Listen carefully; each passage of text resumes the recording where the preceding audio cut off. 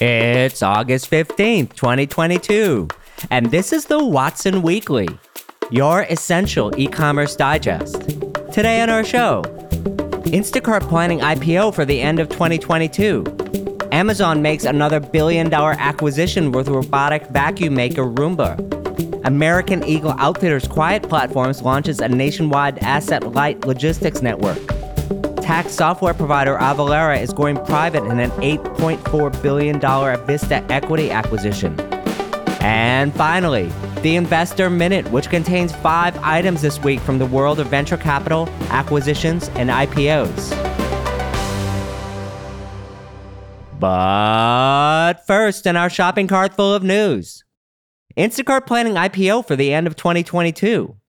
Despite what I'm sure is an extremely challenging market, Instacart has decided that going public by the end of the year is the best of the bad options available to the company. The Wall Street Journal reports a few things. Instacart is in the middle of the process of responding to the SEC on its IPO documents. In the past year, the company has been marking down the value of its shares so that it's in a much more palatable range.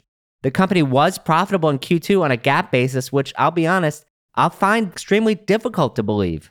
Company watchers may have seen that founder Apoorva Mehta recently stepped down from the board, leaving Fiji Simo as chairwoman of the board.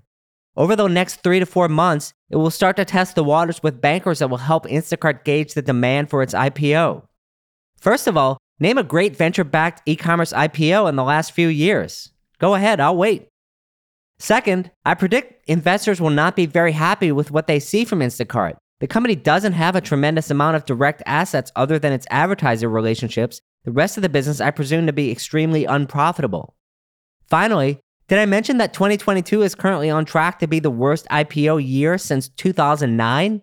It's rough out there, folks. Keep your head down and your inventory levels low.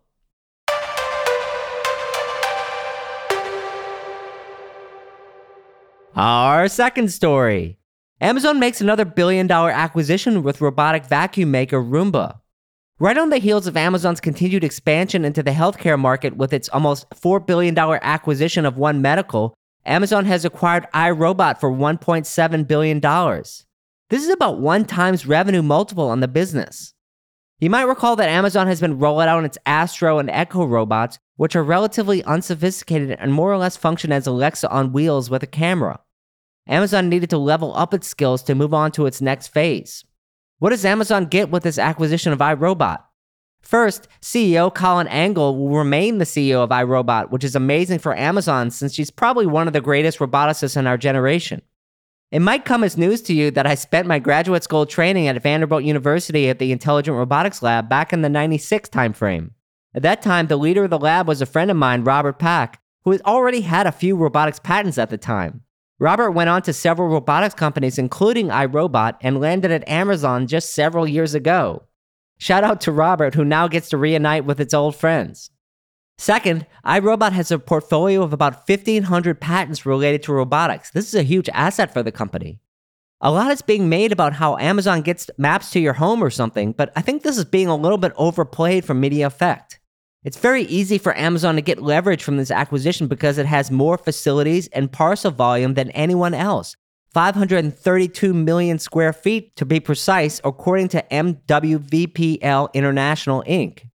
Amazon can easily leverage this talent across the widest network, not just within the home. Amazon needs a group working on basic research that can be applied across the entire company, and I would think of it kind of like robotic microservices. But why did Amazon buy a robotic company right now? One obvious reason is that before last year, Amazon didn't seem to be serious about consumer robotics. I think iRobot also had a reason, just looking at the last few years of its annual reports. iRobot was growing at around 9% year over year with gross margins of around 45% with a 10% operating income. The problem is that gross margins declined last year to 35%, which forced the company to lose a little bit of money in 2021. Perhaps Amazon-level scale will help iRobot improve its gross margins.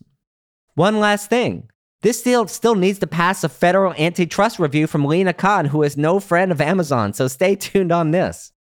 Does Amazon want to map your home? Sure, they do, but it's not the only reason for this acquisition by a long shot.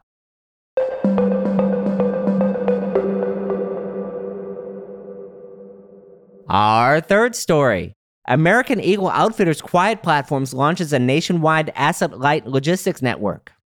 After only a year in operations, American Eagle Outfitters Quiet Logistics Platforms has launched a nationwide delivery network. This is extremely fast timing and a little surprising. While Quiet Logistics did have fulfillment centers, the only way to build a nationwide network in a year and not spend $500 billion to do it is to make an asset-light network. And I think that's what the company is doing here. Here are a few details about the service. This is an interesting offering to watch because it has a lot of former Amazon talent running the service among other experienced providers.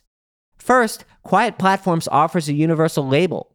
This is important because it allows all the sub-partners in the service not only to scan the same barcode throughout the journey, it also means that as a consumer, you will never see different tracking numbers along the way. Just to give you some idea how hard this is, even Amazon has not solved the universal label problem. I will return to this later in the podcast. The second interesting feature is that the service is truly nationwide. All zip codes are covered. Since USPS is the only carrier which legitimately serves all zip codes, this service must be tied into the USPS for the last mile mix at a minimum. Third, the company mentions that it has redundancy in major markets to route around carrier issues. This is also something tricky to manage, and of course the devil is in the details here. As an example, if your parcel is the one that's delayed by a particular regional carrier, that parcel could be the one that alerts other parcels about the issue, but that doesn't save the parcel in transit. Fourth, and possibly one of the more interesting innovations, is that the carrier decision is delayed until the edge of the network, which means that the parcel can pass through multiple carriers' hands. Of course, this creates risk, but there is opportunity here. Quiet says this could shave $1 and 1 to 2 days off the delivery time, but this remains to be seen in person. At its core, however, the technology is not rocket science. It's basically rate shopping, but at the parcel level and even along the route, which I have seen in other startups. An issue with the deferred carrier decision is, how do you get volume pricing if you are rate shopping across carriers and you don't know what carrier is going to be chosen until after the parcel is shipped? Likely, the company has models for which carriers will be chosen in advance so that it can plan parcel volume throughout the year. Finally, I'm sure the company has probably built a universal label. What I am completely certain of, however, is that this same universal label is actually not being applied to all zip codes. What are the odds that the USPS, with its 50-year-old equipment, is accepting someone else's label on its network? Exactly 0. None. In cases where AEO has leverage with a regional carrier, it's definitely feasible that they were able to get the carrier to adopt their label. All in all, regardless of whether or not you think this is going to work, it is great to have innovative thinking and competition in what's been a pretty static logistics market until the last 5 to 10 years. Looking forward to more from AEO going forward.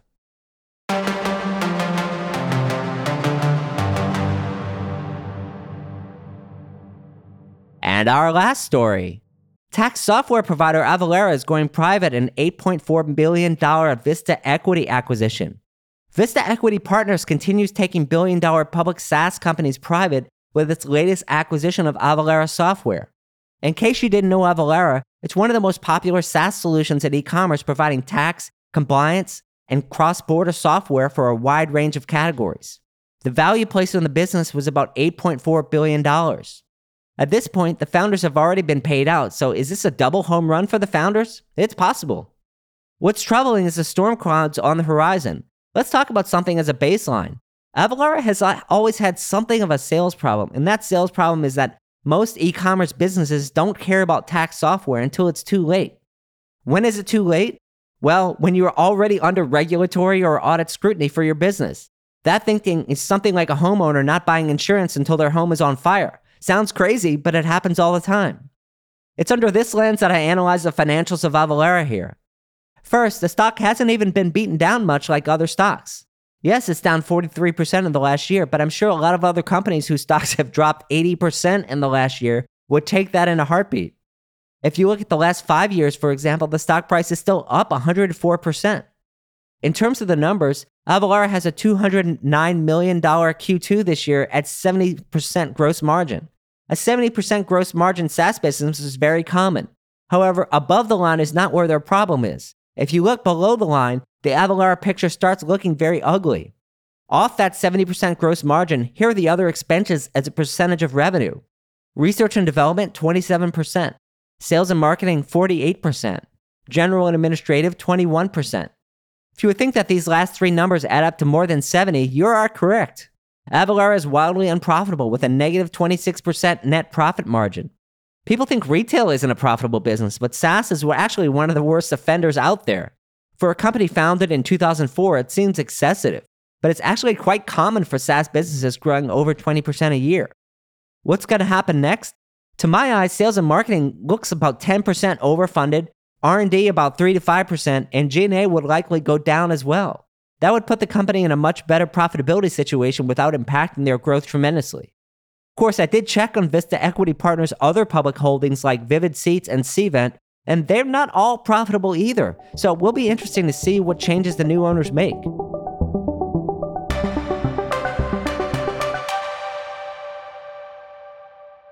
It's that time, friends, for our Investor Minute. We have 5 items on the menu today. First, digital experience platform Content Square just raised $600 million. This is the kind of round you see before a company IPOs. Content Square provides customer journey, merchandising, and website analysis software designed to highlight important issues in a brand's digital experience. Second, mushroom-based alternative meat manufacturer Meaty Foods raised $150 million to accelerate its sustainable protein. There is a huge amount of VC investment into synthetic meat products with a huge addressable market as the effects of climate change and other factors continue to become more important to consumers. Third, Shopify invested in a token-gated crypto commerce startup Single. Huh? Shopify lays off 1,000 people and then invests in a crypto company? Yeah, that checks out. Fourth, Whatnot's valuation doubled to $3.7 billion as live stream shopping gains popularity. Whatnot is a live streaming shopping platform for collectors to buy and sell things like rare Pokemon cards and Funko Pops.